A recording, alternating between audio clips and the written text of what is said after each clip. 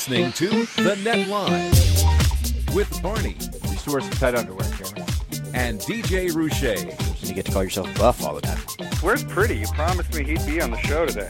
All this travel and plane and priorities been really getting in the way of our relationship.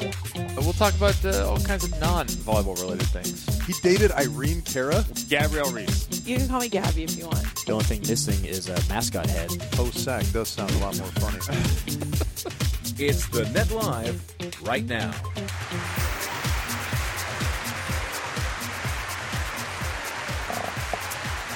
Can I be here for 15 minutes and then go elsewhere?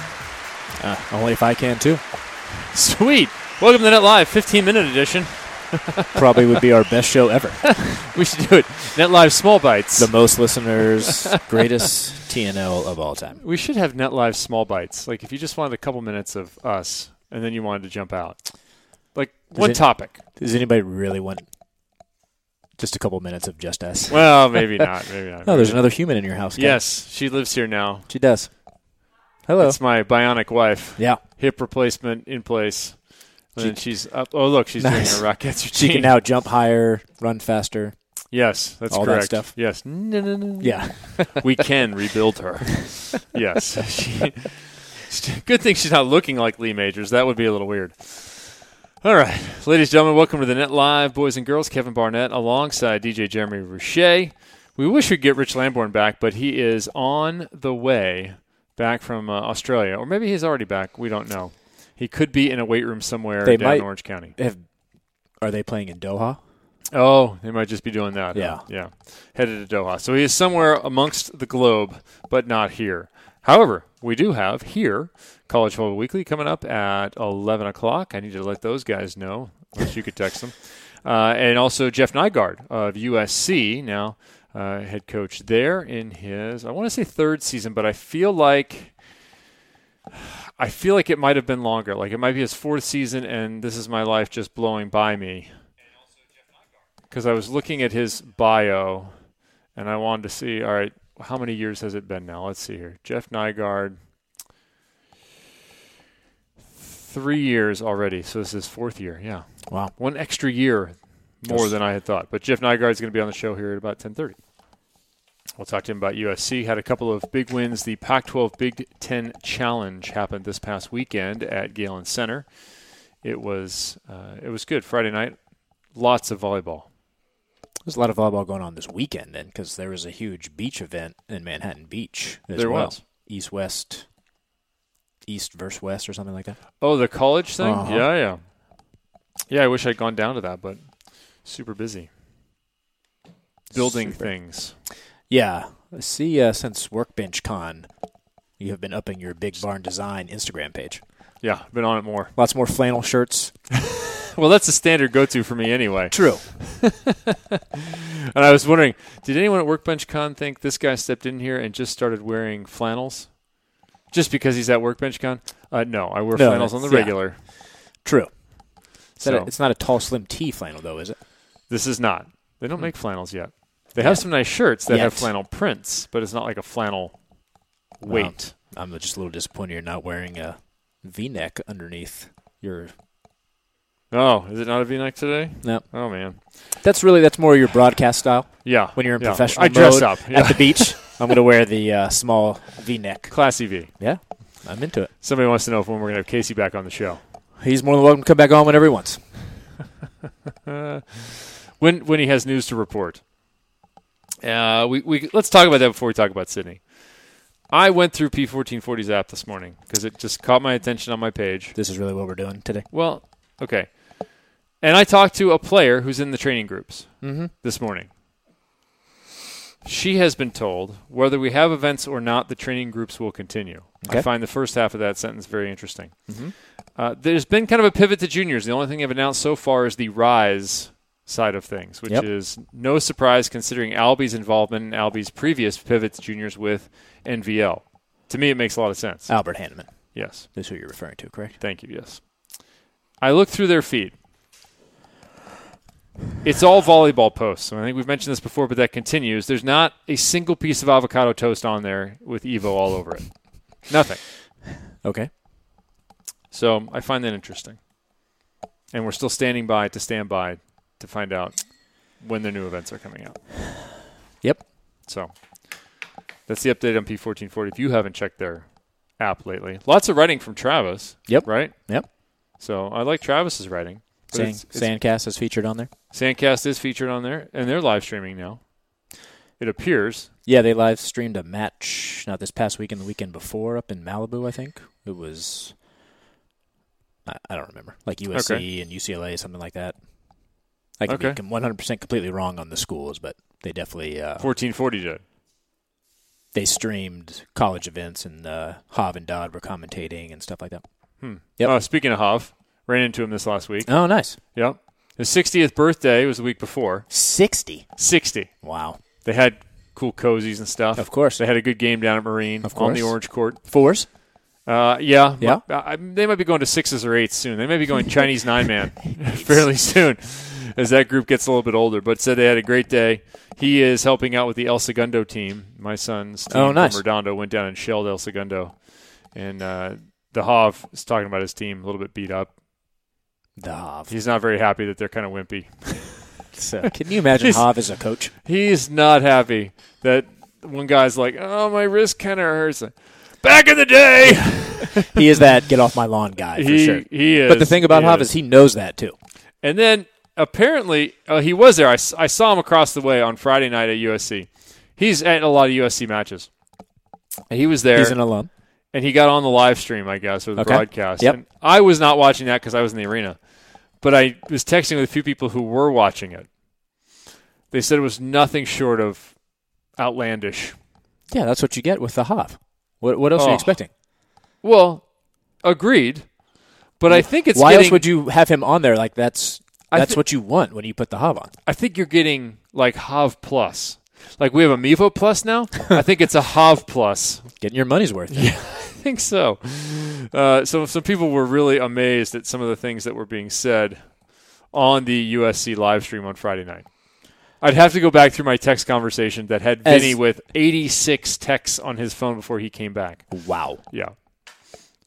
As in, I'd have to listen to it because it could go so many ways. Like crushing players or talking about back in his day or just saying outlandish things, period. I think yes. To all the above?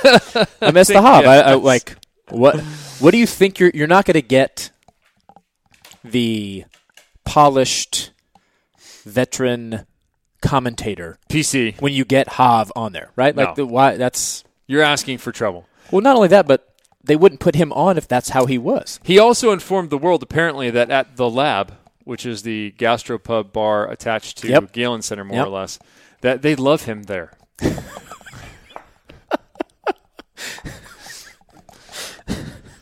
Well, of course they do. Was that there when he went to school? I wanted to find he needs a picture in there then. If they really love him, they will put a picture of the Hav up when at he walks the Lab. in. I ate at the Lab that night. It was good. Like Cheers. Yeah, it should be like that. Yeah. Yes. Some comments on Patrick, the chat board, yes. Hav was probably lambasting Nygard and his UCLA background ruining his alma mater. Could be. Who knows? We'll ask Jeff Nygard if he's getting any static from the Hav. From the Hav. Yeah, let me put that one down because Yeah. Jeff's coming on here. All right. Dear Jeff, have you spoken to the Hav lately? How much is the Hav in your locker room? If so, is he giving you constructive criticism? On a level of 1 to 10, how constructive is it? Yeah. Okay. So always good to run into the Hav and see what he has to say. Interesting dude. And if you come across him, go up and say hi. Friendly guy. And I think whether you agree with Hav's opinion or not, he's good for the sport. Yeah. Yeah. And at least you know where he stands. Oh, absolutely. Yeah, there's no veiled agenda, I believe, with Tim Holland. Correct. Or an agenda period. Like, if he's, let's just hypothetically say he is crushing Nygard for whatever reason. Like, there's no agenda for Hav other than he just wants USC to be good. Right? Like, he's not trying to be the coach. He's not like like those kind of he's just being who he is. There's no hidden agenda for sure. There are some other alums who were involved last time in the booting. There's always going to be alums of Billy Ferguson. So of a guy who's made it to multiple national championships. Yeah. Okay, just wanted to be clear on that. Show's over. Is that 15 minutes? No, Done. wait, 5 more Okay. minutes to go. It's only Small bites. It's only 10 more minutes. We have 5 more minutes to kill man. before we end the show. All right. Always good to talk about the Hav. Go back. We should repost, actually, a link to when we had the Hav on the patio for a couple hours to refute basically everything St. John had told us in a previous episode. I need to go back and listen to that because St. John it was like a 3+ hour episode with St. John. Yeah. And then Hav took like an hour and 45 to refute it all. Which was amazing. It's so great. Yeah. Yeah. I'm trying to look for our comments here. I saw one go by. I was going to look at. Rob Aspero said, as a participant of that text thread about the Hav, he said there were multiple moments of humor that brought him to tears. That's good. Happy crying is always fun. That's good. Yeah. We were having some fun. Some good volleyball being played, and we'll talk to Jeff Nygard about that. It was the Pac-12 Big Ten Challenge. OSU, Ohio State University, and Penn State were both out to face off with UCLA and USC. Okay. Sydney, 3-star, FIVB, beach volleyball. Because you're a beach guy now, Kevin. I love how we get to it early in the show now. Yeah, we do. We have to. Let me pull up. This event is complete. Team USA performed quite well. By the way, Yeah. at Manly Beach, Yes. which obviously, if you're a dude, you must be Rich Lamborn style to just walk around that beach, correct? Doubtful, but sure. That's not the law at Manly Beach? Wouldn't it just make sense? Like if you come out there and you're overweight or super skinny and You haven't been on the games train. you haven't been on the games train at all, like, do people just look at you like, come on, bro, it's Manly Beach? They should. Yeah. They should. Like Muscle Beach. Or back in the day when people used to refer to me as metrosexual, would that be an issue at Manly Beach? Did you not like that title? I don't care one way or the I other. don't find you to be Metro. Because it's now more, everybody is like that now. Okay. Well, okay. I mean, the purple wristband, Metro. Okay, first of all, this is for Alzheimer's, Kevin. I'm not sure making fun of that would be a good idea. I'm not making fun of it. I'm no, just saying it sounds it has like a you're style. making fun of it. Just saying. It has a style. And now I'm trying to make you feel guilty about it. I forgot what you said already. Where am I? Yeah, Manly Beach. Sorry. Help! Hey, we've almost killed 15 minutes. 2 more minutes to go, and we can end the show. What were we talking about? Brandon Higa, who gave us an excellent video game review a couple weeks ago on the show. Yep. He gets really bristly when I tell him that he's very Metro. He's been Metro for a long time. And let's he bristles at define. it. So when I was younger, that was defined as I like my clothes to look good. Okay. I had product in my hair. Okay. And that's pretty much it. Well, not necessarily.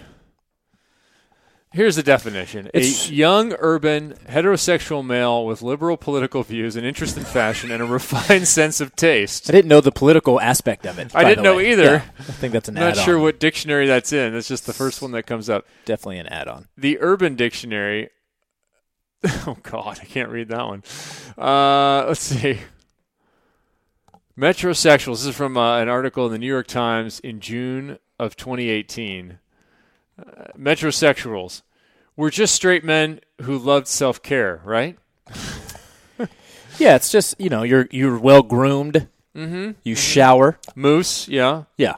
You might use a pumice stone? I don't use mousse anymore. Okay. You might use a pumice stone? Sure. Okay. But it was also a manner of dress.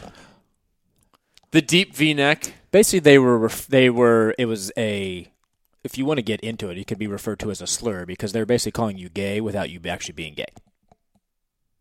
That's what it was. Okay, but then you're really dicey because you're using the one version of, quote, gay. Oh, 100%. Because I know people across the entire spectrum. For sure, because they're saying you dress more like the gay individuals that I know than you do like the bros that I know. Well, the funny thing is that, the notion is that the bros, you should just not care what you look like. Correct. I'm not going to shower for days. Yeah, comb your hair, no. Who cares? Yeah. Yeah, crummy, dirty clothes. Facial hair, whatever. Yeah. No. like crummy facial hair like I had till yesterday. Yeah, because women are into that, Kevin. I know. No, but So sorry for shaving and showering, everybody. sorry bad. for showering. Yeah. Sorry about that. All right. I could see how you would be considered. Killed 15 minutes. Let's just Yeah. All right, that's it. end the show now. Hey, we got 15 people, 15 minutes. Yep. Good. Back to Sydney.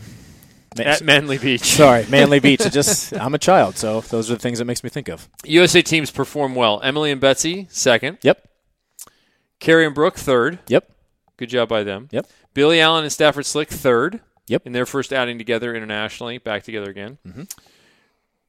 And it feels so good. Now, Reed and Theo had a reasonable finish. Ninth, I believe. Took a ninth. Yep. Yep. Who else took ninth?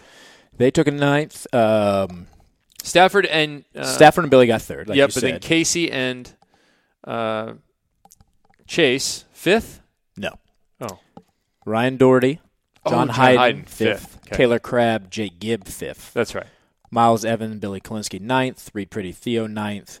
Casey and Chase did not make it into the main draw. They lost in the I thought they did. Okay. I believe they lost in the country quota, yeah. Okay. All right.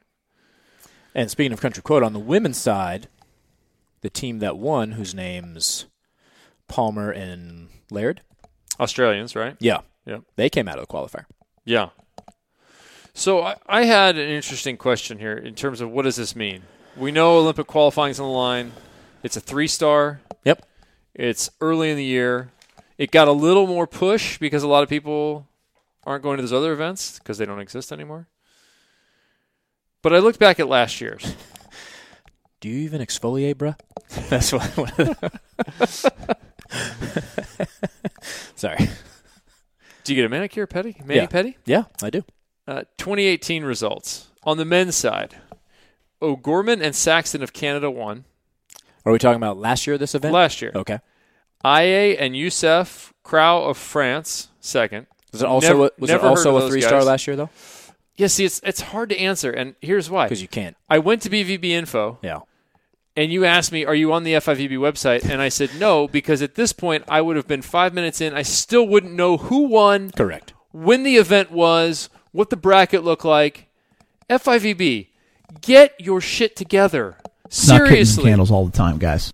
I cannot use your website. If I want to do research, your website is completely useless. It's not good. It has some use during an event, but as soon as that event is over, or if I want to look at a bracket, or if I want to look at finishes or whatever else, your website is horrific. It needs to be simplified. And by that, I mean easier to use and find information. If I have to click 9 times, I don't know the last time I've been on their website because of the difficulty to find the information that I want.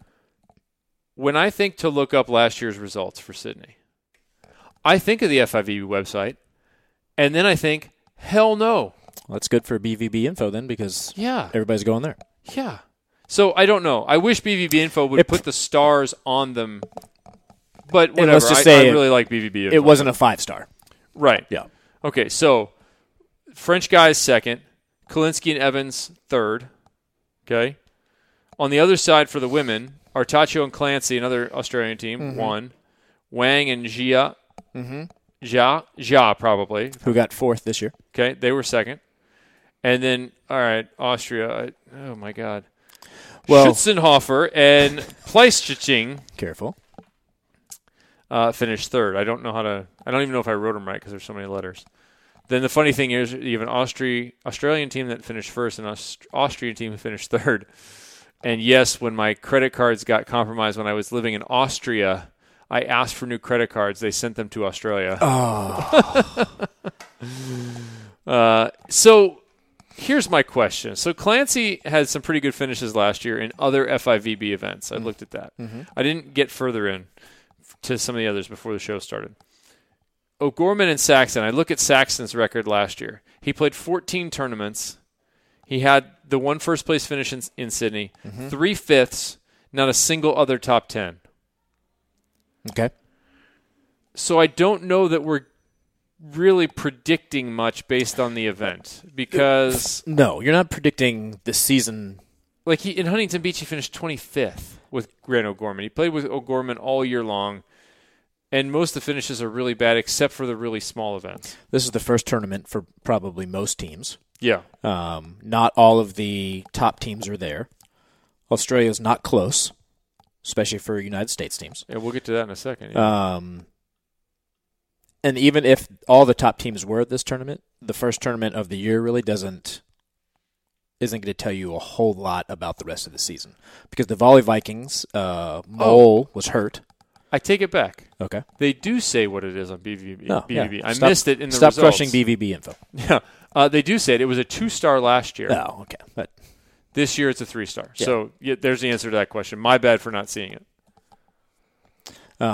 Yes, continue. So, it doesn't. Injury to Mole. Injury to Mole. So, and I don't know how long he's out. I haven't heard that. God, I hope that doesn't continue. No, maybe it's one of those. I have a minor tweak. It doesn't It's sound not worth going. Yeah, it doesn't sound like it's a major thing, but we'll find out more. So this event, right? It's one of those things where if you do good, you feel good about. Hey, we had a good tournament. We played well. But if you don't do well, okay, first tournament of the year, we have some things we're going to work on. Like you're not betting on the rest of your season based on the first event of the year. And now the men head to Doha. No women allowed.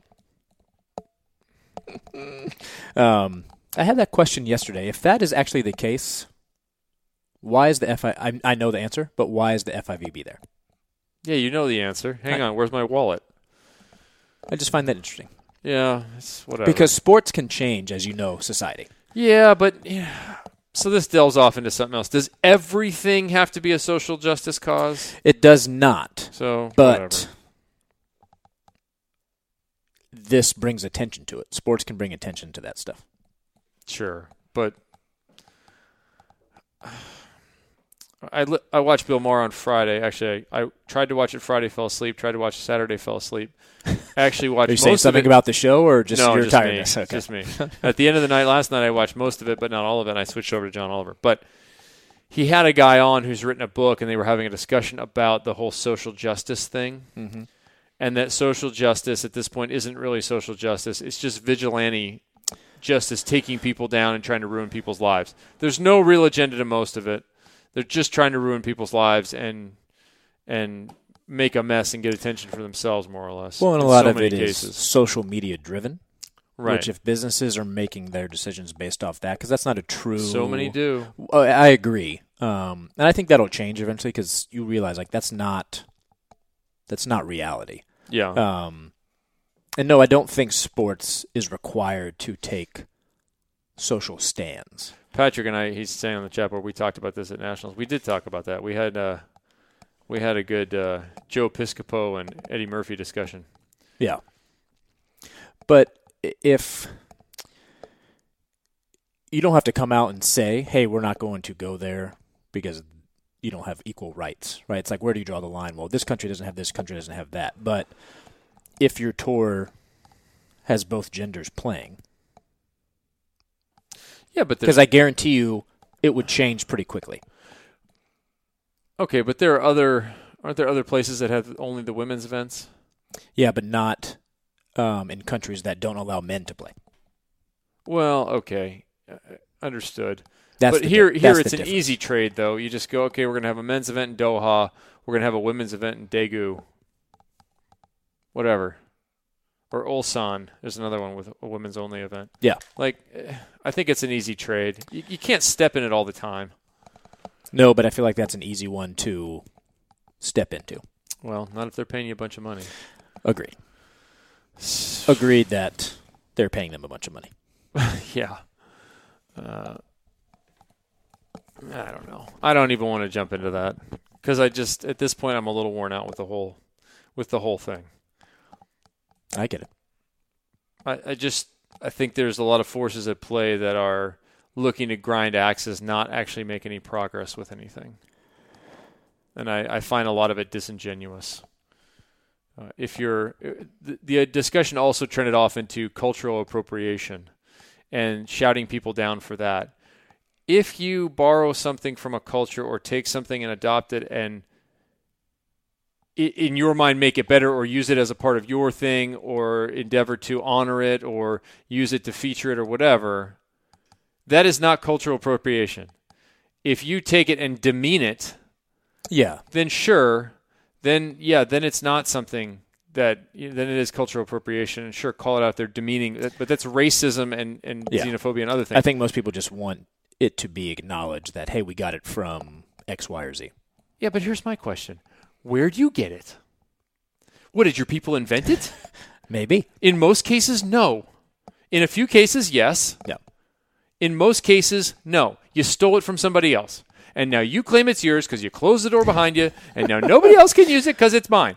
Because the winners get to tell the history, Kevin. I know, but that's bullcrap. Because culture is an amorphous blob that just rolls, and now what's happened is instead of having individual pieces, because of the way we are, everything is one. Well, especially when you live in cities or countries that are very diverse, like the city of Los Angeles. Yeah.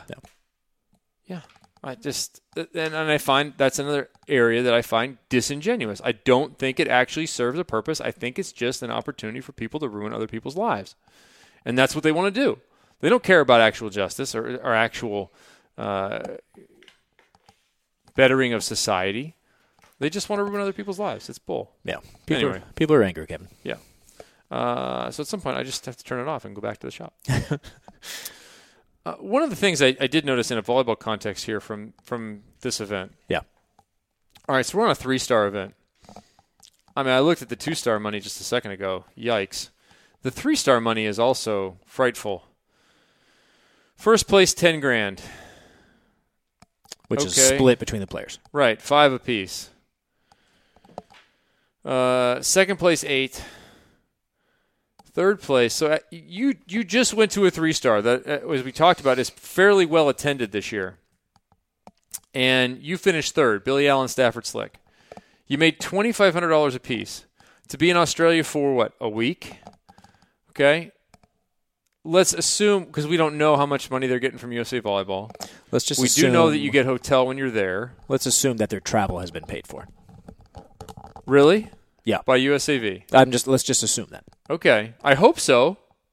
Because if it isn't, the top teams get you're 1,400 deep just to fly there. Yeah. Yeah. So as long as you're in the tournament, the hotel's paid for. Mm-hmm. And so then at that point, it's food.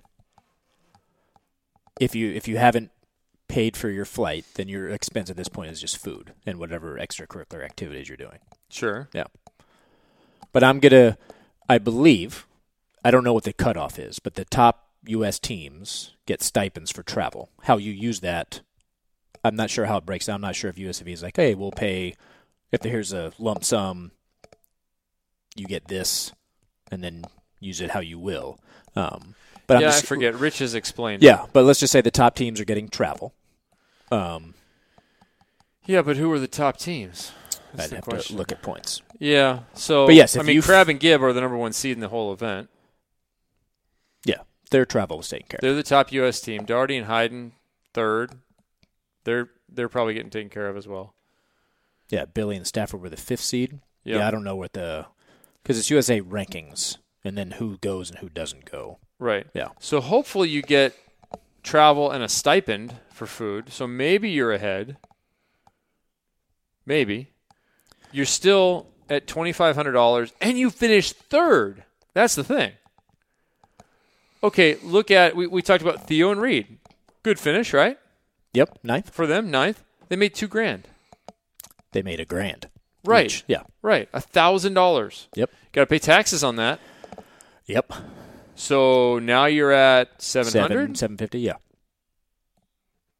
That's meaningless in terms of a guy like Reed who has 2 kids, a wife, and a home.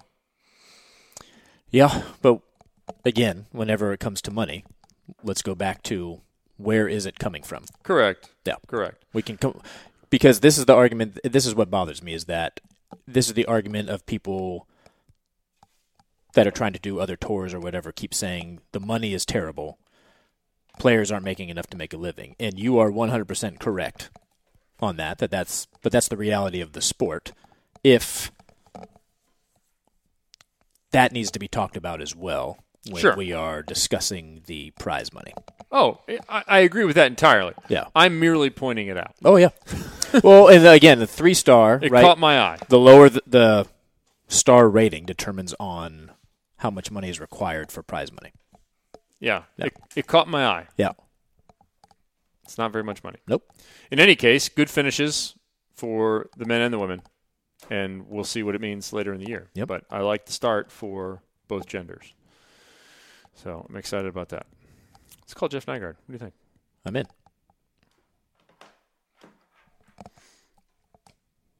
Fourth year. Yeah, Time by goes so real fast. Yeah. I'm not that old. Jeffrey Nygard. Can you hear me all right? Yes. All right. We are now joined by 3-time U.S. Olympian, 2 times indoor, 1 on the beach, sweetest hands in the history of middle blockers, DJ Roueche. 2-time college MVP, 2 national titles at UCLA. I once saw him walking down a street in Westwood, and I said, wow, there goes Jeff Nygard. Currently in his 4th season at USC, 11-7, 3-3 in conference play, fresh off the Big Ten Pac-12 Challenge, 2 wins in 5 sets, maximum volleyball entertainment. Jeff, you must be exhausted at this point. Well, Kevin, let's go back a little bit. I am a setter in a middle blocker's body. Okay. All right. That's fine. That's fair. With you, absolutely fair. That's how I made my start, man. I was a setter when I was 6'1", and they brought me up to varsity as a sophomore. Oh, wow. I did not realize you did actually play setter in high school. Okay. I ran the 6'2". Ran the 6'2" and then drank his go juice and became really tall. in Wisconsin. In Wisconsin. No, yeah, exactly. The place where anything other than a high ball was not done. Home of Greg Romano. Is that how? Wasn't that at the border? Welcome to Wisconsin. Tom Sorensen, Greg Romano. Todd Reimer. Todd, there you go. That was my generation. Can we name another? Is there another Wisconsin name anyone would know from that generation? Because I'm tapped out right there. Well, how about Scott Oath? Oh, that's right. I've heard those names thrown around. Okay. Yeah, middle blocker with Todd Reimer at Ball State, I believe. Nice. Well, Wapaka Boat Ride is definitely worth a trip if you get a chance to go to that. I want to go to that event this year. Well, you could play in the Slam-and-a-rama or the Salmon-a-rama, either one. Salmon-a-rama? What? I love it. What was the other big Midwest tournament everybody talked about? It might have been in Indiana or something, in Illinois. Well, there was the Whitefish Bay tournament that I think it's still going, but I'm old enough to where I played in the first one ever. Oh, boy. Oh, yeah, Whitefish Bay. Oh, yeah. Yeah, exactly. Yeah. Okay, we're going to play and then get some cheese skirts. You're from Chicago. You're not that far off. Yeah, we cheer for the Bears. Bears, play some volleyball. Or the Eagles for some reason. Yes, exactly. I think the Packers' arch enemy is actually the Vikings now. So the Bears are a little less on the Wisconsin psyche. Suck on that, Kevin. I'm going to move on since I cheered for the Eagles in Soldier Field today, or this year, I mean. Jeffrey Nygard, congratulations on the weekend. 2 wins. You beat Penn State. You beat Ohio State. Took 5 sets to do it both nights. Thanks for keeping me up late on Friday. More bang for the buck. Definitely. Expectations for this year and how you guys have measured up thus far, do you think?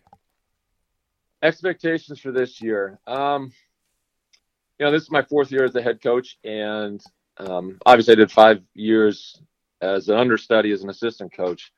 And I've also canvassed a lot of the coaches, not only of this great school, but of other places and whatnot. And it just seems like instead of how it used to be when I used to compete, where we talk about national titles, it's been a little bit of a paradigm shift in terms of how you go about addressing expectations. And of course, at a school like this, with a team like this, you always want to set your sights and goals on winning national titles. But when you're selling things like and teaching things like, you got to stay true to the process and just learn about different things and techniques and life skills and how to go about being as good of a volleyball player as you can. I think the realistic expectation is trying to make sure we're playing good volleyball night after night. And what does that mean and how do you go about it? So when you put it in those terms, it's like, I feel like we can go out and compete every single night and the best team wins.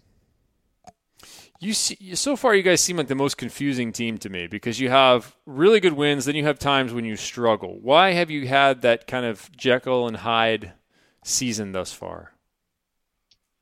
Well, if you look at it from a culture standpoint, last year we went from, just barely missing the few of those games and letting them slip away to this year, we're actually overcoming a number of them. And so from the culture standpoint, we're getting those wins, whereas we haven't in the past. And so from one standpoint, one optic, we're improving dramatically so that I've heard it said that winning is a teachable skill, and that's something that we have embraced and we are making monstrous strides with. But I understand what you're asking about, and we just have to make sure that we're imprinting the importance of every single ball, every single point. And there's there's really no big points, and there's really no big moments because they're all important. I like that. Tell me about the culture shift this year. You made some adjustments to your roster. What was the goal? Well, the goal, as ever, is to make sure that the guys are working hard. The guys are understanding the values of what we're trying to go about. And the shift is that the guys have taken ownership of a lot of that. They've taken over a lot of the accountability of how we want to go about things. I mean, simply said, it's like we're not the ones that are out there playing who are teaching it. They're the ones that are doing it. So they're going out there night after night. They're working harder than they ever have. They have more buy-in than they've had in the past, which has been fantastic. And it's been an escalation during my time. How have you managed to increase that buy-in? What have you guys been successful at doing? I think the best thing that I could point to is just the community in and of itself, not just outside of the USC and with the alum and the boosters, but internally is we have made tremendous strides with just the continuity and, the people that we have working with our team is they're 100% invested. The guys all get it and they're respecting it and they're responding to it. Do you get any static from the Hav?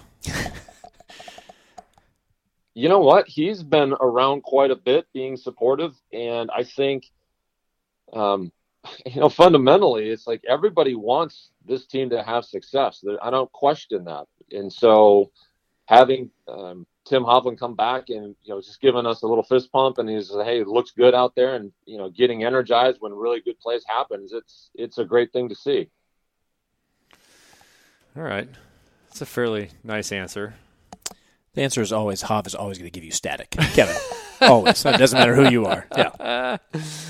That might be the answer, yeah. Jeff, I've heard you mention before that USC is a gift for these kids and what's available, and you've kind of touched on it a little bit. What are you selling when you're talking to recruits, when you're talking to your kids about focusing on school? What are you selling in that vein of what USC has the potential to provide for them now and for a lifetime?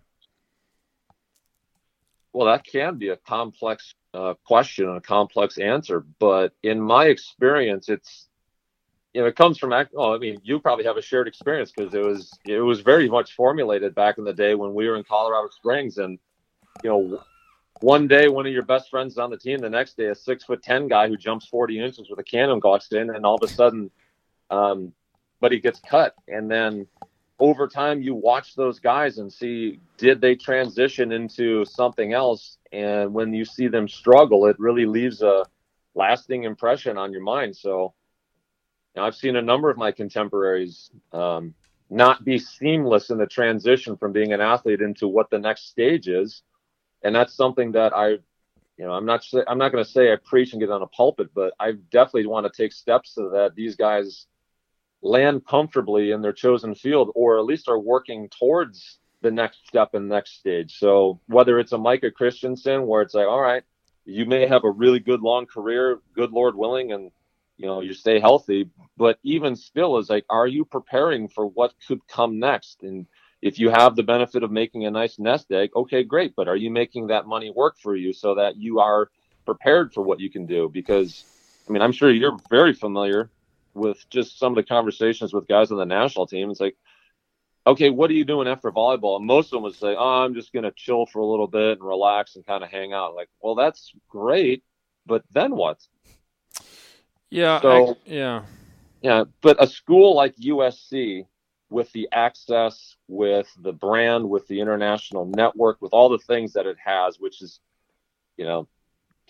I'd like to believe that there's not many schools that offers the same type of connectivity and the same type of access and the same type of excellence that it has with it. I define success for the guys on the team as if you have 2 or 3 things already in the hopper, if you've prepared so that you could go into volleyball or you could go into your chosen field, you've done some internships, you're about to hit the ground running. I define that as success, is that you've maximized your exposure to this school and you've created a platform for your personal brand so that you can go out into whatever you're going to be doing and hit the ground running. Question about that, Jeff, because I'm all too familiar with the struggle of post-volleyball life. Some people mentioned when you and I were on the national team that you should have a plan B, or you should be thinking about those things that you just touched on, real life in your career and whatever else you're going to do post-sports. But one of the things I struggle with is how do you strike that balance between the commitment necessary to becoming an Olympian and then maintaining it so that guy coming into the gym doesn't take your job? How do you balance that against, quote, having a foot out the door or thinking about when you're going to have to leave and doing some other things that are unrelated to volleyball? Can you do those things at the same time you're trying to hold on to something that's so difficult to attain and then maintain a position on the national team? Well, again, that gets into some complexities, and I really like the question, by the way. And the way I look at that is, first of all, awareness, and second of all is priorities, because you could very easily get drawn into the distractions of life and not do all the prep work. But you played overseas, and there's a tremendous amount of downtime simply between practices, between matches. You have the ability to go experience life in another country. You have the ability to, all right, we're not practicing this weekend. It's like, all right, I can actually go somewhere. And then in between on the day-to-day, in my experience, I look back and I wish I had taken some classes to learn the languages. I wish I had utilized that time instead of just playing video games or emailing or doing that stuff, of getting a master's degree online. And if you're a little bit disciplined, if you have the awareness to put your priorities forward, you could definitely be proactive in those spaces. So in my experience, absolutely. But that comes with it, that voice of people saying that you need to allocate time for this. You need to make sure you can take care of this. You need to have those as your internal priorities. And then those are the people that I think are going to grasp onto it, glom onto it, and succeed by it. Yeah, I like that answer a lot. I feel like it's kind of a lost opportunity. I wish I was a bit more focused at the time on just being interested in other stuff and doing something of value, even though I was killer at Madden for a while.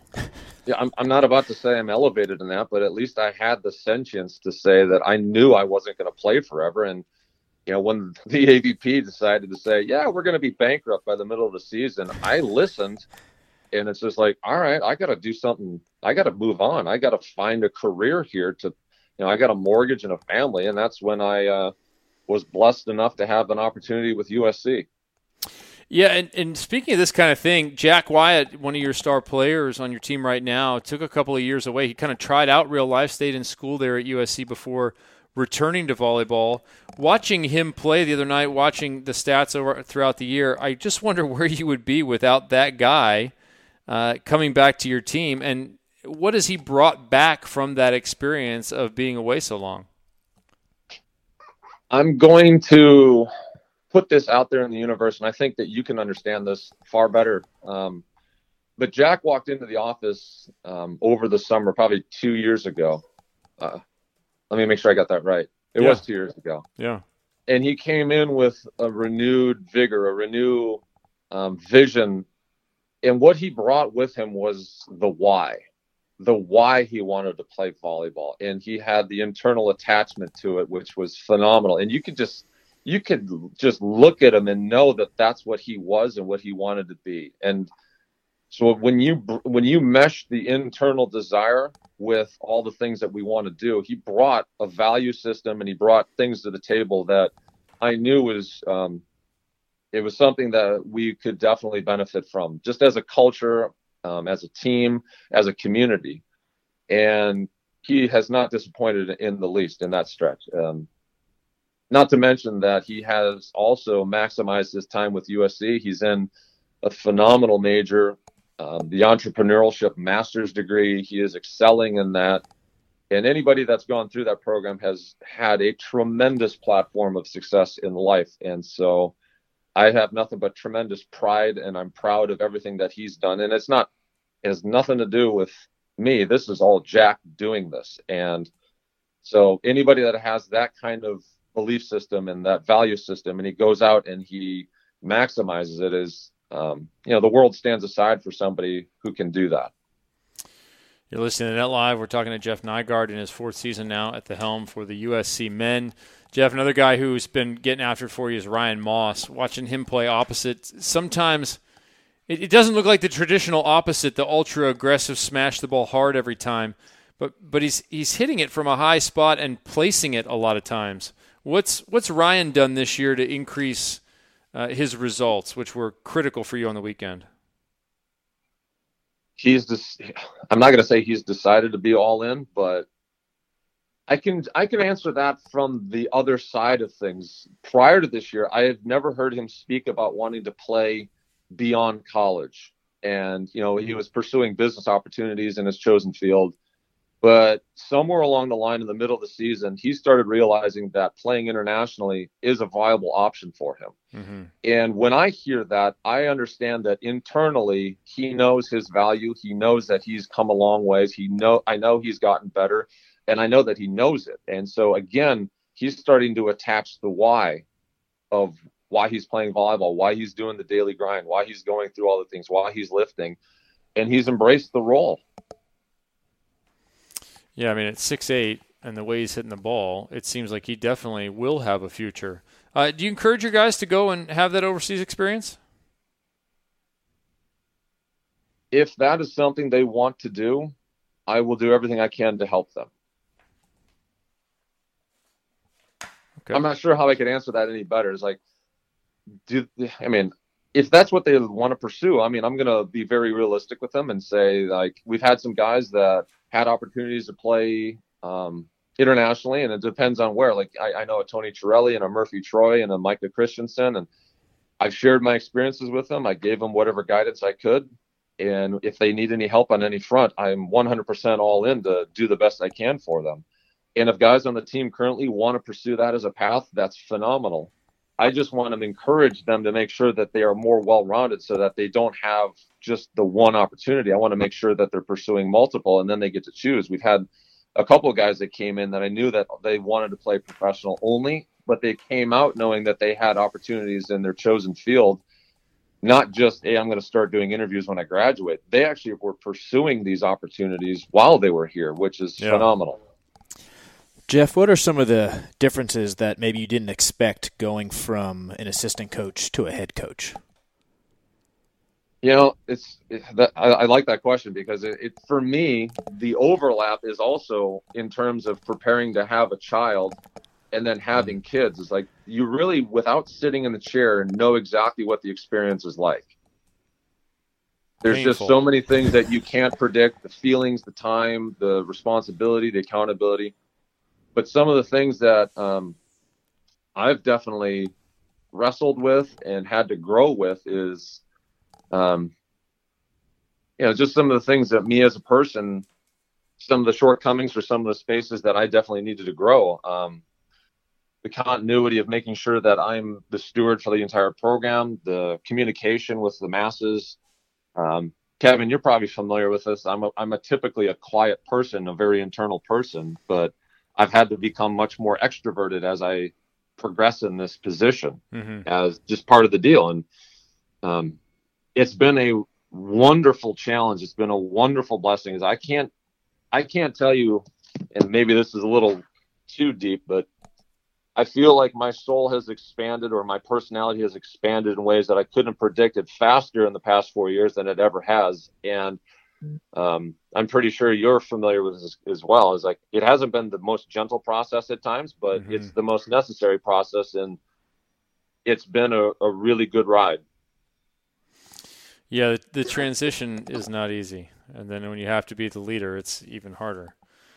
Do you? Well, yeah, go ahead. I mean, today's day and age, you're not just a volleyball coach. It's been lobbied as you're a CEO of a corporation, so to speak. So without a big background in most of those realms, you have to learn on the fly in a couple of them. And so that's something that I've definitely embraced and definitely looked at and had to be extremely objective and subjective with. And the people around me, you know, I've positioned it such that if I need to know something, whether I'm going to like it or not, I need to know. You need to tell me. So I get really good feedback, and I have a lot of great help, and come a long way in a short amount of time. For people that don't know, what is maybe percentage-wise of how much time goes into the non-volleyball stuff? Talking to boosters, talking to your AD, going to events that have to do with your program, things that don't include you being in the gym talking to your team. I don't know that I could quantify percentages, but there are times where I have to make sure that the priorities are shifted forward in terms of I need to focus in on the team, because you could definitely get there's definitely quite a bit of things that you'll have to navigate, and all of those are just part of the job. That's part of what you need to do. So you need to make sure that you have everything going the right way. There are times where it feels like coaching is one of the last things I get to do, but by the same token, it is the best part of what we do, is teaching the young guys the game that we love. So whether it's the price of admission or whether that's just, where I am on a given day with, things going on in my life, it's still a blessing that I am able to continue to live and make money with volleyball and provide for my family with volleyball, because it still blows my mind that, 25 years ago, I was able to buy a car playing volleyball. It still blows my mind. The fact that it was 25 years ago blows my mind. Yeah. Jeff, I may ask you this before on the show, but how do you reflect on your Olympic experience? Wow. Which one in particular, Kevin? And where are you going with that? Just as a whole. Let me take it this way. I've had a number of people say, "Oh, how'd you do in the Olympics?" And I was like, well, I was 2-11. I won my first two, and then I didn't win beyond that. And then they'll look at me, and not with sympathy. They'll say, well, it's a great accomplishment to have been an Olympian. And for quite some time, it didn't sit well for me, because, and my analogy is this, is like, if you work hard to be the valedictorian of high school, and then you go into your chosen college, and then you work hard to be summa cum laude, and then you try to get into this one master's program to get your doctorate, or get into, if you're in the medicine field, to try to get into this hospital. Do you get to that point and just rest on your laurels and go, I've made it, this is the end game? Or do you want to go there and absolutely kill it too? So I had the notion back in the day when people say that, it didn't sit well with me, because I never went to the Olympics just to go. I went there to have success, and I didn't have success. But as you get older, you learn different nuances and different interpretations and different perceptions. And I've grown an appreciation for the fact that I've done that. But now that I'm well beyond those years, I've also looked at that as that's a guy from a different time, so to speak. I'm getting much more objective about who I was then and what I was doing and all those things. And, people now and then will still introduce me as a 3-time Olympian, and I'll still look and I was like, yeah, but I like going by Jeff. So how much Go ahead. Well, I just wonder, how much do the kids ask about your experience? How much do your players know of your history as a player? And do they try and draw on that? I think they're somewhat aware of some of the things that I've had the fortune to do. It's like my own kids. Like my oldest daughter wants to, she's playing soccer right now, and people are like, how could you let her play soccer? And I'm like, well, she can play whatever she wants. It's her choice. It's her life. It's what she likes to do. Right. But it's there if they want it. It's there if they need it. They're getting it subtly every single day in every way I talk. Because I do come from that perspective of, I think I see everyone's potential, and I want to push them towards their potential on a daily basis. So, it's like just being on the national team. It's like, when somebody is reaching and putting out their maximum effort, putting out their maximum potential, and they're playing to their best ability. You can see it, you can sense it, you can just look them in the eye, and it. All right, we'll get you out of here in just a second. You have MPSF play coming up, Grand Canyon and Concordia. Then you get Long Beach, who's the consensus #1 in the nation and having an outstanding season as the defending champs. Have you looked at all at them? Have you followed them at all? Do you think, you figured out a way that they're vulnerable, or are you not there yet?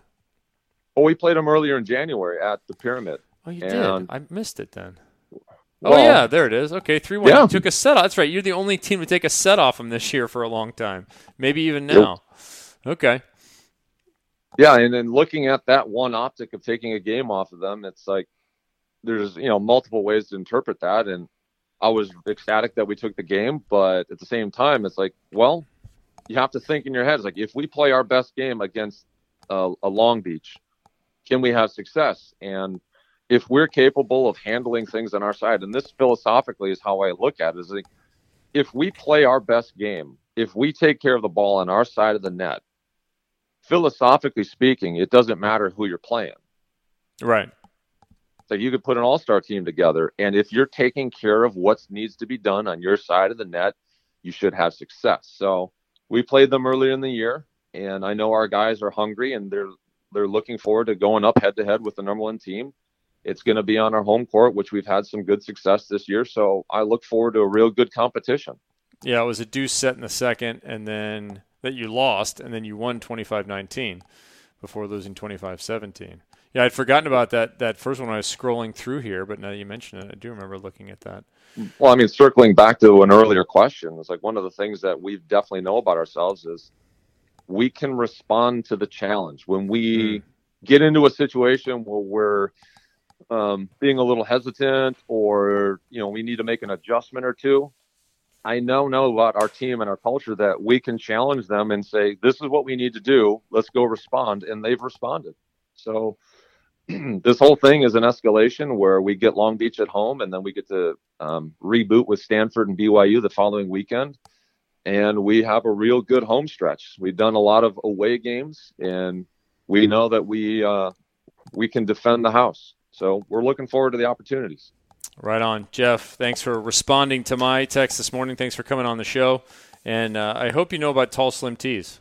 Because you're tall and you're slim. Tall, slim individual, yes. Well, Kevin, we live together, so I always enjoy the experience. Very good. Jeff Nygard in his fourth season at USC, playing in the MPSF. They will be facing off with Grand Canyon on Thursday and in Concordia on Saturday in the Old North Gym.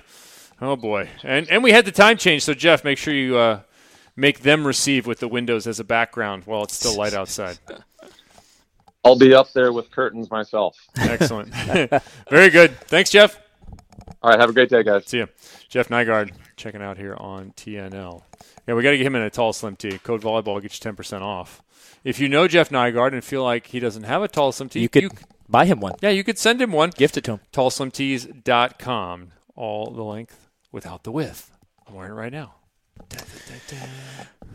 I beat myself up because I think I failed on any promotion of anything when I was hosting the show a couple of weeks ago. I know. Jeremy. Well, I'm not tall or slim, Kevin. Sponsorship obligations. Not tall or slim, so tell them I apologize. All right, appreciate Jeff Nygard calling into the show. Now I got to call the College Ball Weekly guys. Jeff used some words that could possibly be a first. I should have written the first one down.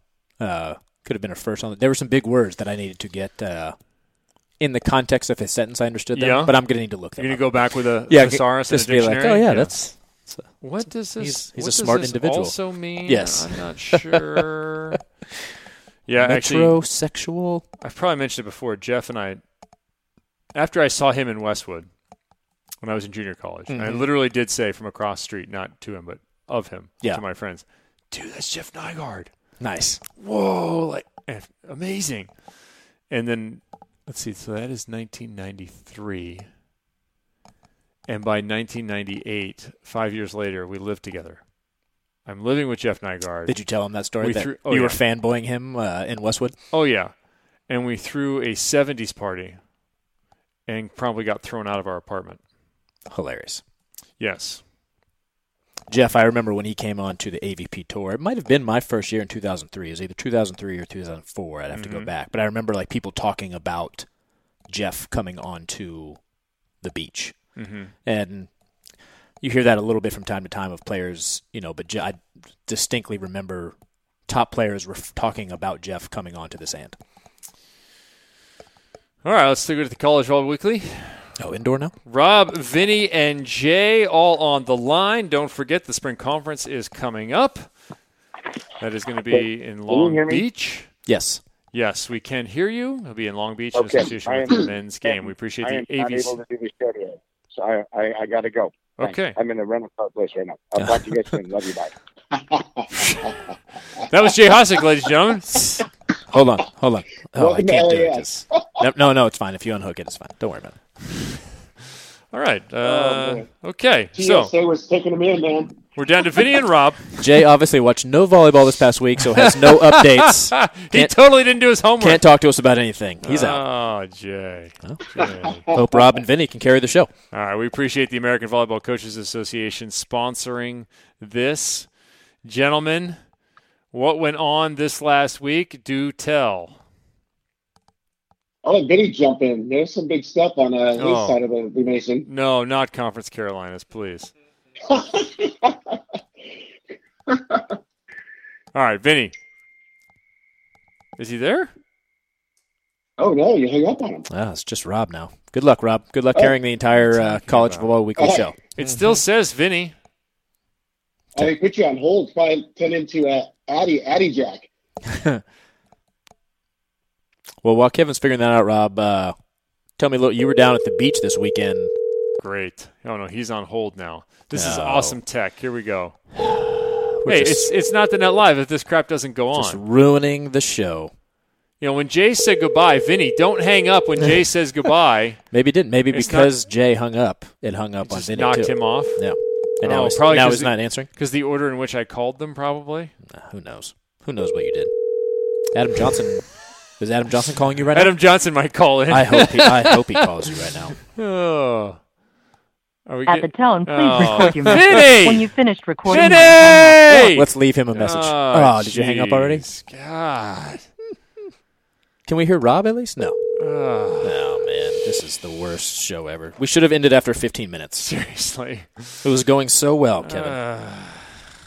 It's the AVCA College Volleyball Weekly with Rob Aspero now because Yeah. And potentially Adam Johnson if he had your number. Adam Johnson.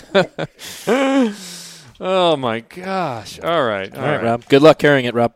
All right, Robbie. All right, we were texting about what was going on this past week. UC Irvine had a couple of big matches, and so we'll get to that first. So your contract is satisfied.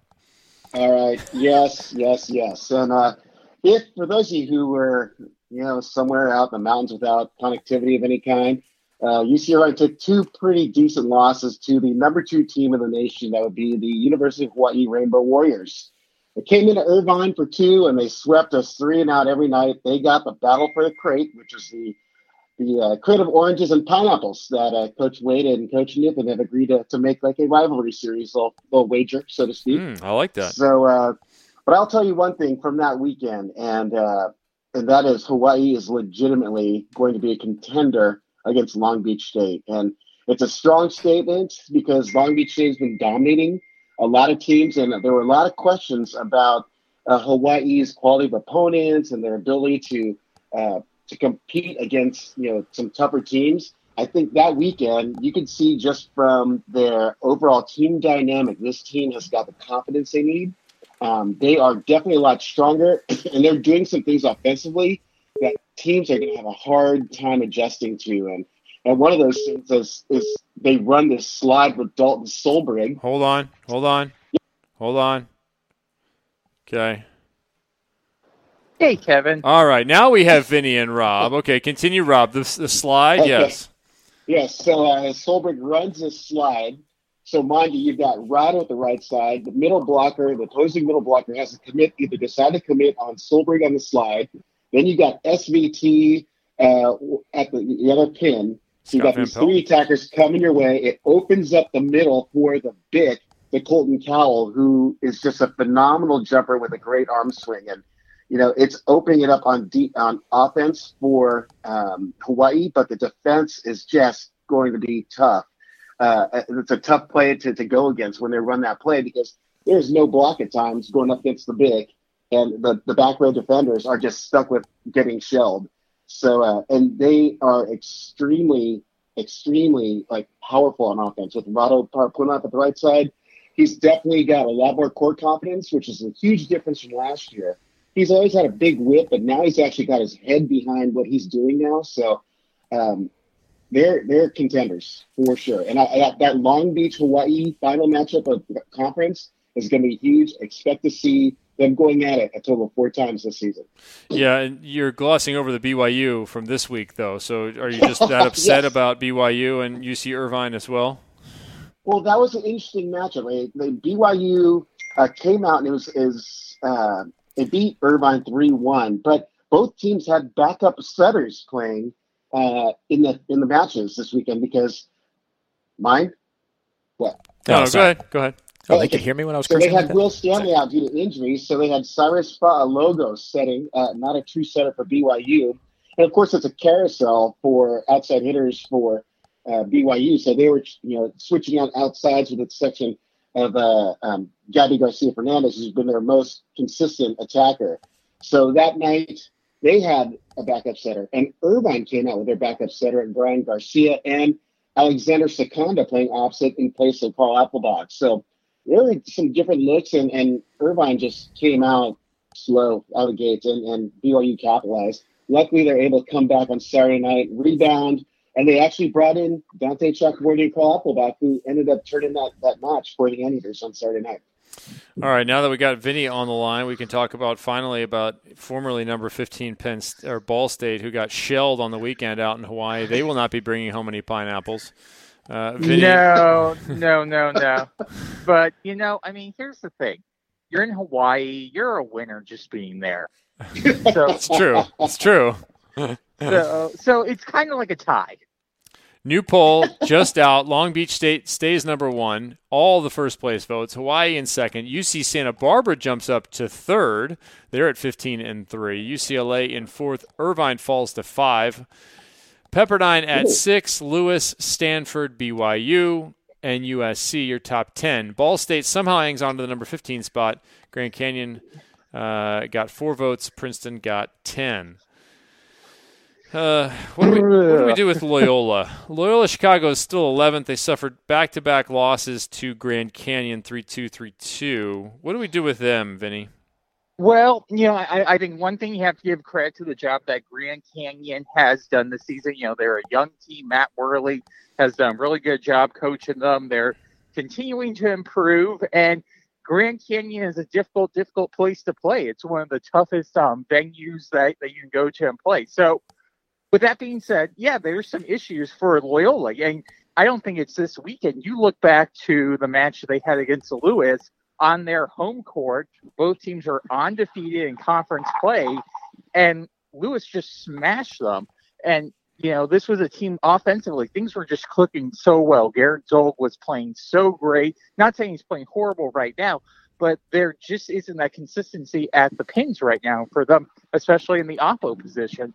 And that's kind of been the one big thing that they're going to have to solve. If they get consistent oppo play the rest of the season, they got a good chance they can play. They have some great pieces. But if they don't get that, it's going to be Lewis in the NCAA tournament representing the MIVA. Yeah, it seems like Lewis is the top flight answer out of the MIVA right now. What about the EIVA? Do we know much about that, Vinny? So the EIVA right now, there's clear separation between the top tier of the conference. You have Princeton, Penn State, St. Francis, and George Mason. All 4 of those teams, I'd be shocked at this point if they weren't in the EIVA tournament.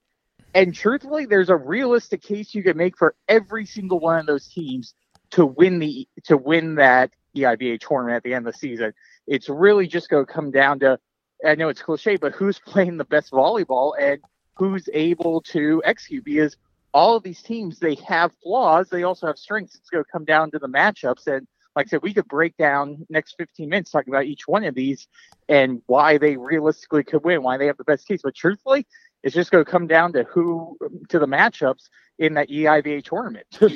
All right, we'll leave that 15-minute dissection for the Off the Block blog, offtheblock.com. Go ahead and get on over there with Vinny and Vinny 2.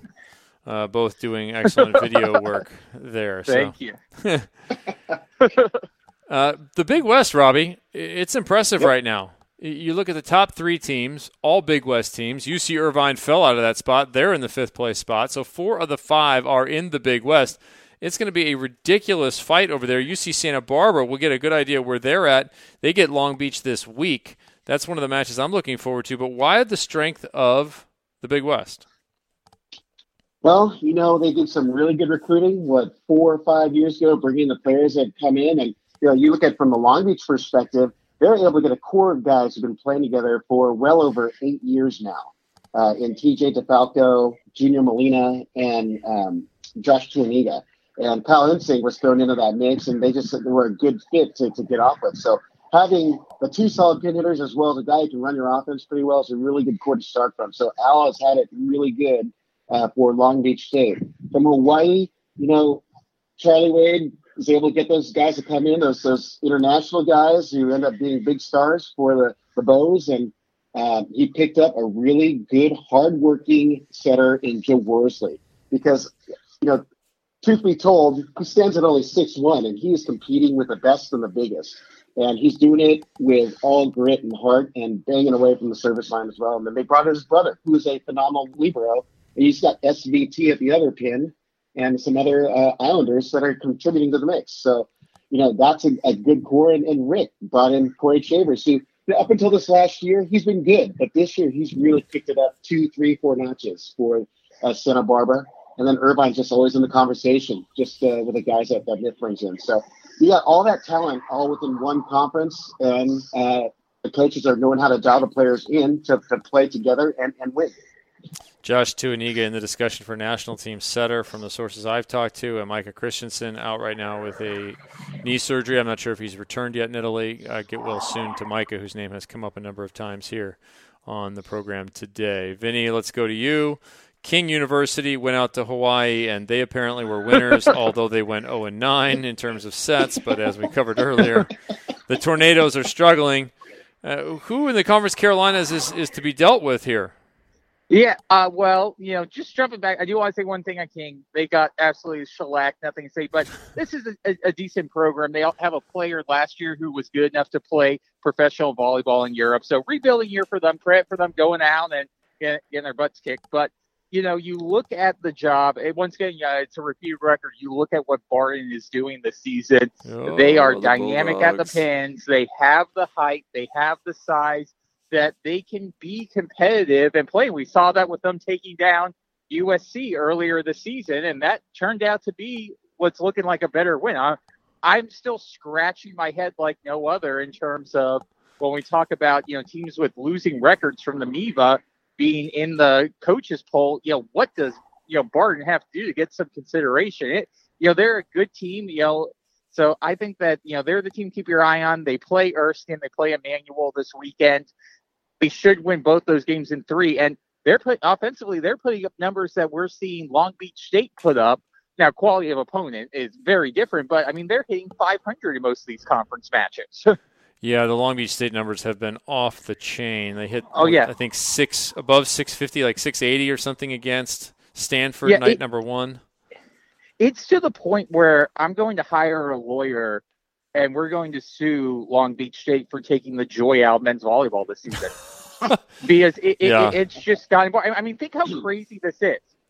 Long Beach State beat Stanford, if you just add up the total points, 75-45.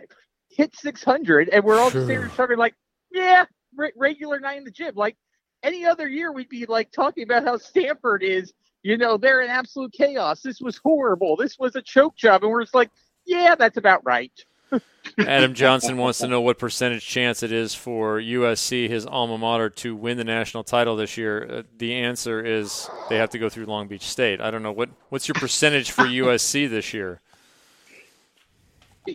Robbie.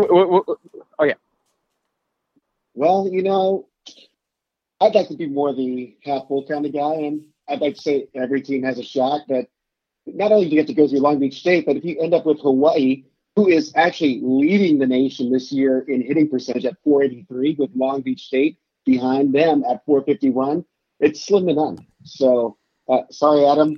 Love watching as a player. Huge respect for you. But there's just way too many weapons on the Big West side of play here. And Yeah, seeing both those teams play in action and watching SC, it's like it's the rest of the conference. The rest of the volleyball is so inconsistent from 3 onto like let's say 7, 8 in that range, and even those teams aren't going to match up to Hawaii and Long Beach.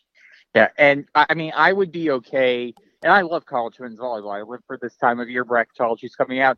I'd be okay if the NCAA came out and said, based on what we've seen the first 2 months, we're good. UC or Long Beach State, Hawaii, best of 7 series. We'll solve this. Pro style, you yeah. guys play. Like I'm good. Just a decree come on out. Like, and the rest of you, if you want to play the rest of your season for fun, go at it. Man, but I mean, I'm looking forward. I'm looking forward to TNL Fight Night at this point. Sparrow versus Johnson on the undercard. I think that's going to be really good. You just kind of shots fired over Adam Johnson right there by Robbie Sparrow. Slim to none. Yeah, my team's in that mix too. So wow. But slim means there's a chance. Yeah. So you're saying there's a chance. You're saying there's a chance. Yeah. Oh, well, and I will say this: USC is the only team to have taken a set off of Long Beach State this season. Still, at this point, I wondered if that had continued. I hadn't dove deep into the stats. Amazing. Absolutely amazing. All right, let's look forward, guys, unless we have anything from this past week that we missed, things we should talk about. Just the one thing to keep an eye on, and this, just keep an eye on that final at-large bid situation. Okay. Long Beach State, Hawaii, one of them's going to get it. Pepperdine kind of fell on their face a little bit. UC Irvine has fallen on their face, and it's really opened the door for UC Santa Barbara if they can make some noise in the Big West to be in contention, which is just crazy given that they weren't on many people's radars to start the season. Yeah, at-large potential. I like that. All right. Well, I just wanted to add, you're talking about the offensive numbers here, and this last week, the Hawaii and Long Beach matches. So Hawaii played Pepperdine. And any team would be happy to say, hey, we hit 355. That's almost like a guaranteed victory for a team. But Hawaii hit 523 against Pepperdine. Right. So, whoa. And then Long Beach State hit 471 against St. Francis, and they hit 093. So you got 2 offensive juggernauts that no one has an answer for. So, yeah, Adam, love to see another team like challenge them, but it's just, I got to be a realist. It's not happening. All right. Well, the fight night is happening, so start training now, Robbie. Vinny, matches for this week. Yeah, so I'm going to keep an eye on a couple of them. Ball State is playing Penn State. That's always an intriguing one just for the historical significance of it. Also, Purdue-Fort Wayne against Penn State. That should be a good one as well. I'm really intrigued, though. We swing on out to the MPSF. Big matches this weekend in BYU, as BYU is going to play host to Pepperdine and UCLA. Realistically, BYU, their only path to make the NCAA tournament this season is going to win the MPSF. And truthfully, it's borderline right now for Pepperdine. If they have a shot to get an at-large bid, they may have to win as well. But also why this is intriguing, while UCLA has a 2-match lead right now, and they're in comfy place. Remember, they still have a match on the road against Pepperdine. So if UCLA loses a match this week, either to BYU or Stanford, and Pepperdine can run the table and pull out those 2 wins, Pepperdine's in pretty good shape to win the MPSF regular season title and host the MPS tournament. That would be pretty big for that program. So very intrigued what's happening down at BYU. Then kind of continuing out west, you look at UC Santa Barbara, Long Beach State. Truthfully, you want to get excited for a number 1 versus number 3 matchup, but I think everyone here is expecting it to be a sweep Long Beach State. I don't think we're going to truly learn a lot about UC Santa Barbara unless they pull a crazy upset or push Long Beach State deep. I think the UC Santa Barbara match I'm most excited for coming up is going to be UC Santa Barbara versus UC Irvine in a couple of weeks. That's going to be a huge one with NCAA tournament implications. And then just continuing to go more and more out west. CSUN against Hawaii. Let's see if Hawaii can continue to take care of business against CSUN. That they're not consistent, but you never know. They can catch lightning in a bottle every now and then. Every year they do it once or twice. Exactly. And they've only done it once this year, so they're due for a second time. I'm surprised you didn't say Louis Loyola. I'll be at that match. Oh, wait. Am I seriously getting my schedule mixed up? I thought that's not until next week. I thought it was happening on Friday. Schedule. Well, okay. Well, I'll tell you what. I'm going to Louis Loyola as well. That's going to be another one. And jumping on that, I misread the schedule. That's on me. Is it there? You look at this. Yeah. Yeah. if Lewis wins this one, which they should, they are in absolute strong contention to lock down the MIVA regular season title. And that's going to be a good thing because Romeoville, Illinois is a very difficult place to go in and play. So let's keep an eye out on that one as well. It's so good that I thought it was next week, but no, it's going to be a good match. I'm excited for that one. It's okay. I only know it, Vinny, because I'll be at the match. So, nice. All right. Are you going to be on? Are you going to be on the call or just going as a fan? Oh, I'm there as a father of a recruit. Oh, hey. Oh. You're Nice. going to Lewis? That is my official capacity from Lewis. Yes. Nice. Yes, Robbie. Awesome. Well, I've got to jump in on the match that will be known as the Net Live Challenge. That will be Jay Hossick from George Mason taking on Kevin Barnett's Pepperdine Waves on Tuesday night. So I got to watch that one just to see, the interests that are involved that are going to be involved in that match. So definitely that one. Anything where there's a at-large implication this week are definitely ones that we watching. But Vinny touched on them. I'm going to say Pepperdine Stanford is also another one that I'm going to watch because it has potential for at-large implications. But UCLA plays at BYU. I agree on that one. But Pepperdine also goes out to play at BYU. So those are the ones I'll be really keeping track of. And Long Beach State and Santa Barbara, that series is – I want to see how Santa Barbara matches up with Long Beach because although they are good, I just think at each position, physicality-wise, they're not going to match up very well. So I see it being a 3-1 Long Beach. So, all right. Yeah, and I'm just going to add one thing as well. Going off is talking about George Mason.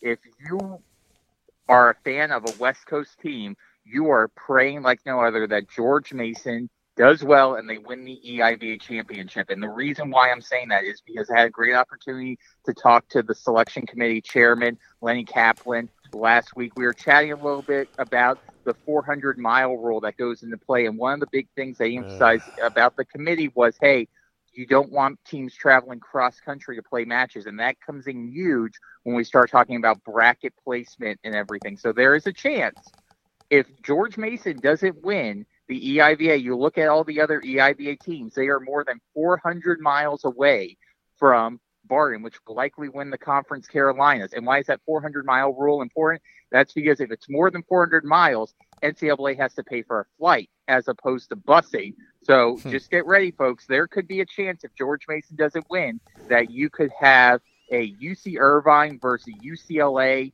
play-in match, and Barton and the EIVA champion would be in the field of 6. Just get ready for that. I'm totally I'm bracing everyone for it now. Hot takes on the Net We'd Live like today. to see that, right? UC Irvine, UCLA, because they didn't play each other this year. I want to throw something right now Good because I know Vinny's right, and it's the dumbest thing ever. Oh, I agree. 1,000%. And I do want to say, when I'm coming on here talking about this, I am not advocating for this. I'm just saying, reading between the Preparing lines, yourself. seeing how the rules are. And I completely agree with you, Kevin. Dumbest thing ever. Truthfully, let's add another team. Let's make it 8, or even keep it at 7. Give only the top seed a bye. Have all 3 teams come and play that Tuesday playing match. You can play 3 matches in a day at a venue. It is possible. It is possible. If this comes to fruition, if it actually happens, the one saving grace is the absurdity of it all will be ammunition to drag another few $1,000s out of the NCAA to put into the championship because it will delegitimize the national title. Yeah, exactly. It's atrocious. Yeah, and I do want to say as well for the committee. The committee is also, there's bylaws and rules that they have to follow. Not in the selection process. Nope. The 400-mile rule doesn't affect the teams in the field, but when it comes to the seeding and stuff, that's when it comes into play. So it's not even on the selection committee as well. Nope. I will still be mad at the selection committee. You cannot take my fury off of them. Yes. I just want to point out that when Kevin said he wanted to throw something, he was looking at me weird. Gentlemen, thanks very much. Vinny, thanks for making the time with your 9 to 5. No problem. Appreciate you jumping on. Thank you, guys. Thanks, Robbie. Thank you, guys. And somewhere Jay Hossick is getting a rental car quickly so that he can get to the beach and Yeah, we'd say surf. thanks to Jay, but he didn't really do anything. No thanks, Jay. No thanks. No thanks to you. Hey, guys, sorry I can't be on the show. I'm at the rental car place. You know what I do? I just let it go to voicemail. Yeah.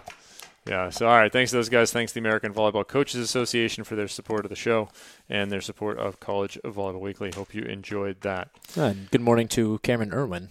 Oh, hi, Cam. Not morning for much longer, but she's not on board with the time change. Thanks for chiming in.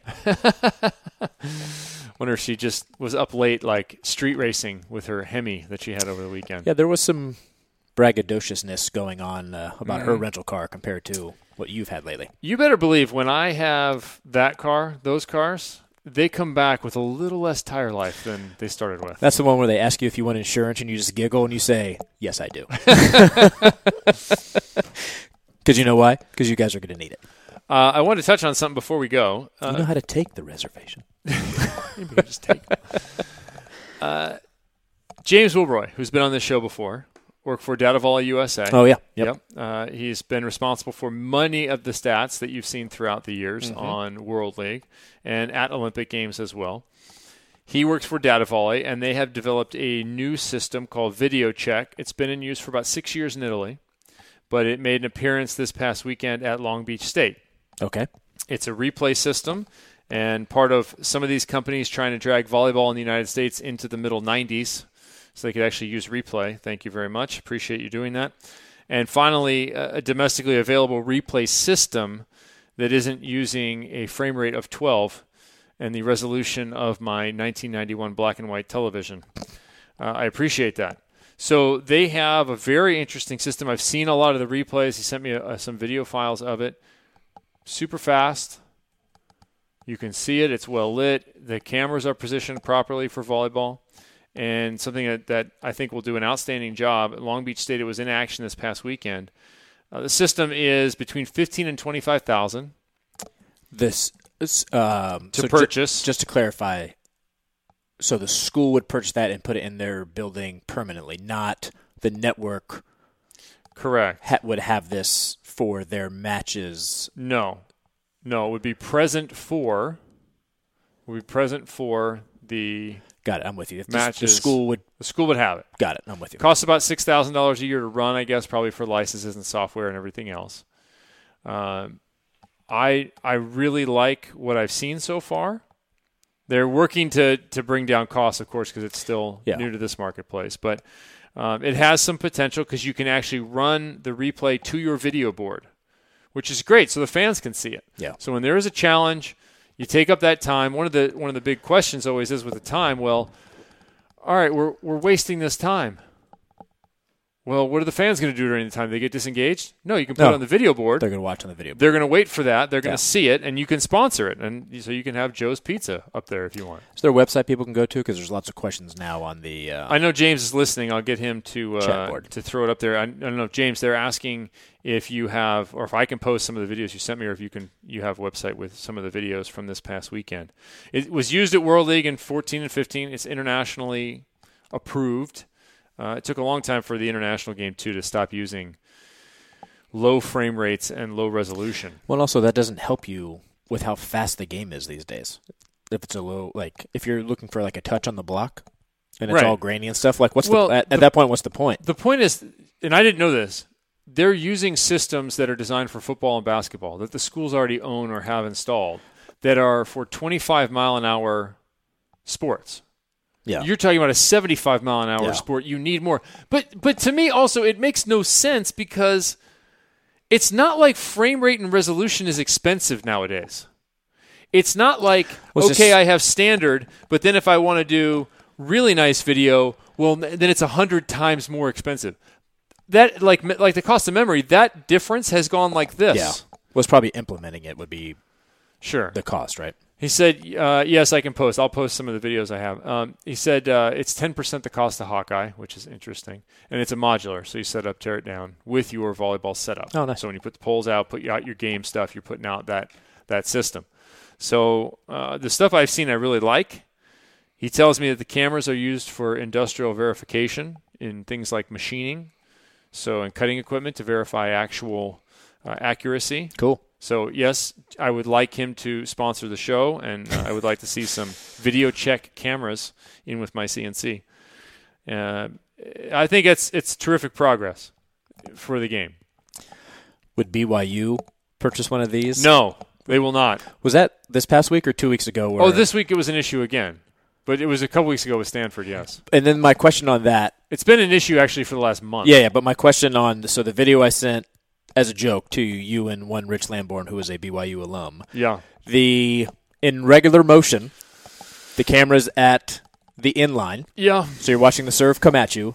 The ball is 2-3 feet inbounds. 2 feet's a good estimate, yeah. Okay. It's not slowed down. This is normal game action. It's about 4 feet from the lines person. The lines person calls it out in favor of BYU. Like, fine, whatever. Like, human error. No, not fine. I'm trying to. Not whatever. It was so blatantly in, Kevin. So blatantly in. But my question to get back to that is the controversy on that was because a challenge was used for that play, which overturned, obviously, because the ball was ridiculously in. I mean, not even. If you haven't seen it, no question that ball was inbounds. It's on MPSF bias Twitter. Yeah, it was so inbounds. The two BYU, the libero and the outside hitter, both looked at each other like, "Oh man, I can't believe we let that go." Their body language told you the ball was in. The only call I've ever seen that is worse than that call was Kansas and Texas. Yeah, at Texas.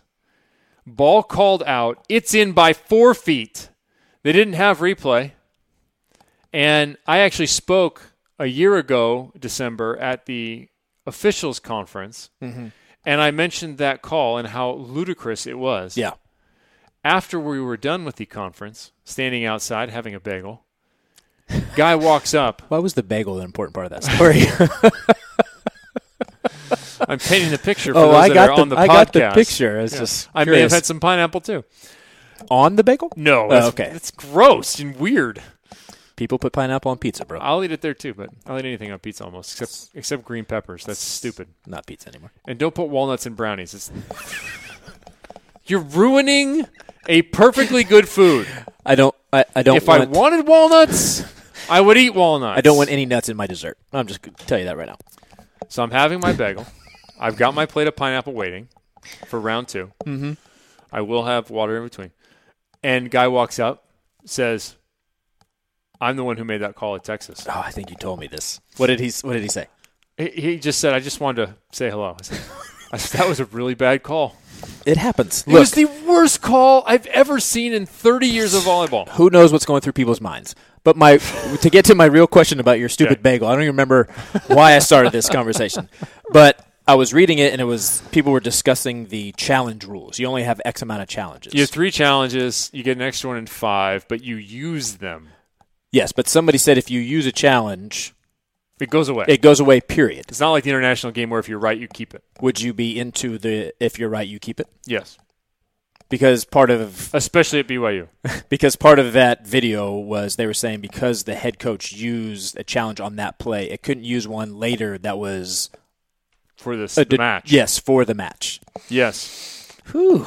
The suspect refereeing has been going on at BYU since I was a player. And referees make mistakes both ways. Sure. I would love to see a research project of BYU matches to find out how many times bad calls go the way of BYU. Who can we contact at Stanford to do this research? It's a good point. Because even back to when I played, Ryan Millar turns a ball 3 feet out of bounds, and they call it in. 3 feet! Oh, my gosh. It wasn't even close. If I was emotionally involved in those matches, I would lose my mind. But because I'm not, the audacity of how far this ball that I saw was in that was called out is unbelievably funny to me. This is not just me, by the way. There was actually a formal grievance filed by Al Skates, not against one match, but against refereeing in general at BYU. And for a while, they were flying people in. They are not anymore, is my understanding. Yeah. Now, if I am wrong, please someone contact me, thenetlive@gmail.com. Let me know. I have enjoyed many people from BYU. One Rich in the Lamborn, volleyball world. who is on the show a lot. I'm telling you right now that is out there, that people feel like the refereeing is in favor of BYU when you are playing in Provo. And it's a almost universal situation. But there is no scientific proof. If they had the replay system there, if they get video check at BYU and then they have unlimited challenges, then we will see. One Rich Lamborn, who is a BYU alum. Yes. In the group text I sent to you both. Yes. With said video, his response was, "That serve is clearly out." I don't know what you two ladies are talking about. Crying emoji. Crying, laughing emoji. Oh, man. Yeah, I'll say that. If that call is something that happens on a regular basis at BYU, that is... There is a feeling out there that is the case. Now, maybe it's the altitude. Maybe the altitude gets to the referees. I can only tell you, especially for the up ref, you're even up that much higher than everybody else, Kevin. My experience as a player is that calls are going their way. Now, how reliable is that information with me as a player? Yeah, you're the opponent. Probably not reliable. Yeah. I can tell you that I have been told by the man that Alice Gates, that he filed that grievance. I can tell you that other coaches around the United States, I have talked to them on multiple occasions about this, and they feel that the refereeing is definitely biased towards BYU. I can tell you right now that if I'm BYU, I'm saying no way that's happening. Of course. So I'm not. Do not mistake this for me pooping on BYU, because I don't have any scientific evidence to prove it. I can only tell you that Ryan Millar's ball nearly cleared the extended 10-foot line that's outside the sideline, and they called it in. That is so... Man.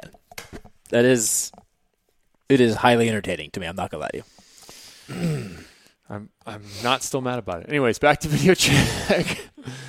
That ball is in. I watched it again. That ball is in. I mean, and she is definite, like looking at it and immediately out. There is no hesitation. Oh my gosh, it's so great. It is next to the Texas call, the most horrendous call I have seen on video. Could it be one of those things where you're a referee at BYU and you hear all of this stuff and somehow it's just subconsciously in you and you're just doing it without thinking about it? There's a club there, and many people are a member of the club.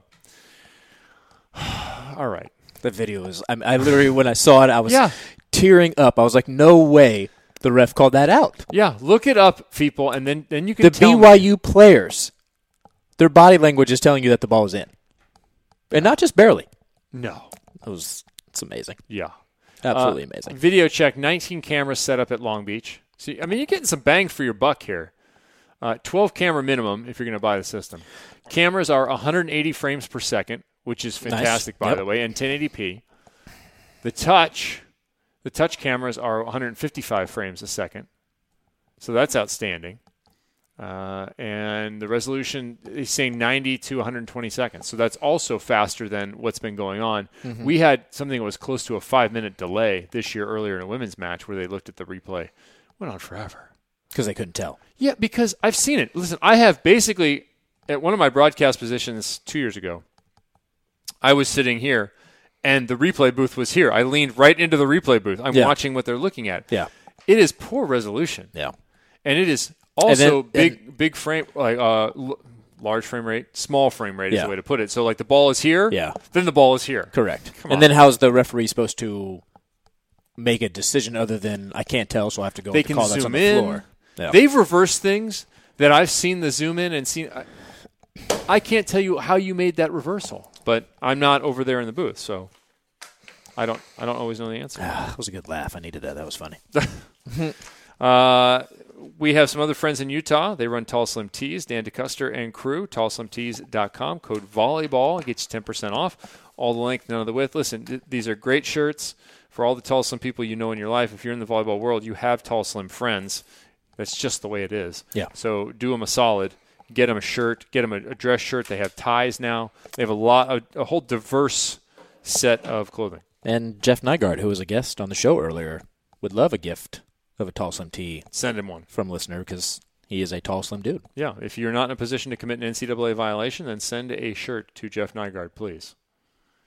Yeah, who... USC Athletic Department, care of Jeff Nygard. Yeah. Jeff Nygard, care of USC. Also, the hat I am currently wearing, Oh, which I have now leaned into the camera. I know someone who just bought one of these. You do? Anybody I know? Kyle Walton. Oh, yes. Kyle did. Yeah. Saw that today. These hats are now available. I made them for myself as my DJ logo. Yeah. And then somehow they became popular. When we were in Minneapolis this year for the women's volleyball last 4 remaining teams, people on the street, because Lamborn and I were walking down the street, yelled at me across the street asking me when they were going to be available again. So I thought that was pretty cool. And you have Laker colors. Purple and gold, Kevin. I'm sorry. You have purple and gold available. Correct. Not anyone's particular colors, just purple and It gold. could be like lots of people have those colors. I'm just not trying to get sued by anybody. Maybe you're a big Sparks fan. I don't know. Those are limited edition because once they're gone, that's it. I don't recall seeing you purchase something on that. If you want to have, if you want a free hat, contact one Nicole Roueche. Oh. She will let you know if you get one for free or not. Oh, because she got not mad at me. Giving away too many hats. Yeah, which is tough because I like everybody, most people. Right. If you go to djroueche.com, click on merch, it'll take you right there. Cool. djroueche.com. It's ROUECHE. Just to be clear from the other spellings that have been thrown out on the show. I know. My name is actually, LSU colors. I mean, it's all kinds of things. Right. Yeah. Mardi Gras just happened. Fat Tuesday. Perfect. I saw someone with the Ash Wednesday thing on their forehead, a little burned cork or whatever. Were they also celebrating? I saw this joke on TV. 21 Savage. If you know who the rapper is, I do know who 21 you'll Savage get the joke. is. Yes. I believe I get the joke, but probably not. It's fine. I want to thank... No, there's an E in there, Patrick, after the U. ROUE. Yeah. CHE. Correct. I want to thank DJ Roueche for coming over. I want to thank College Volleyball Weekly, Rob and Vinny. No thanks to Jay today.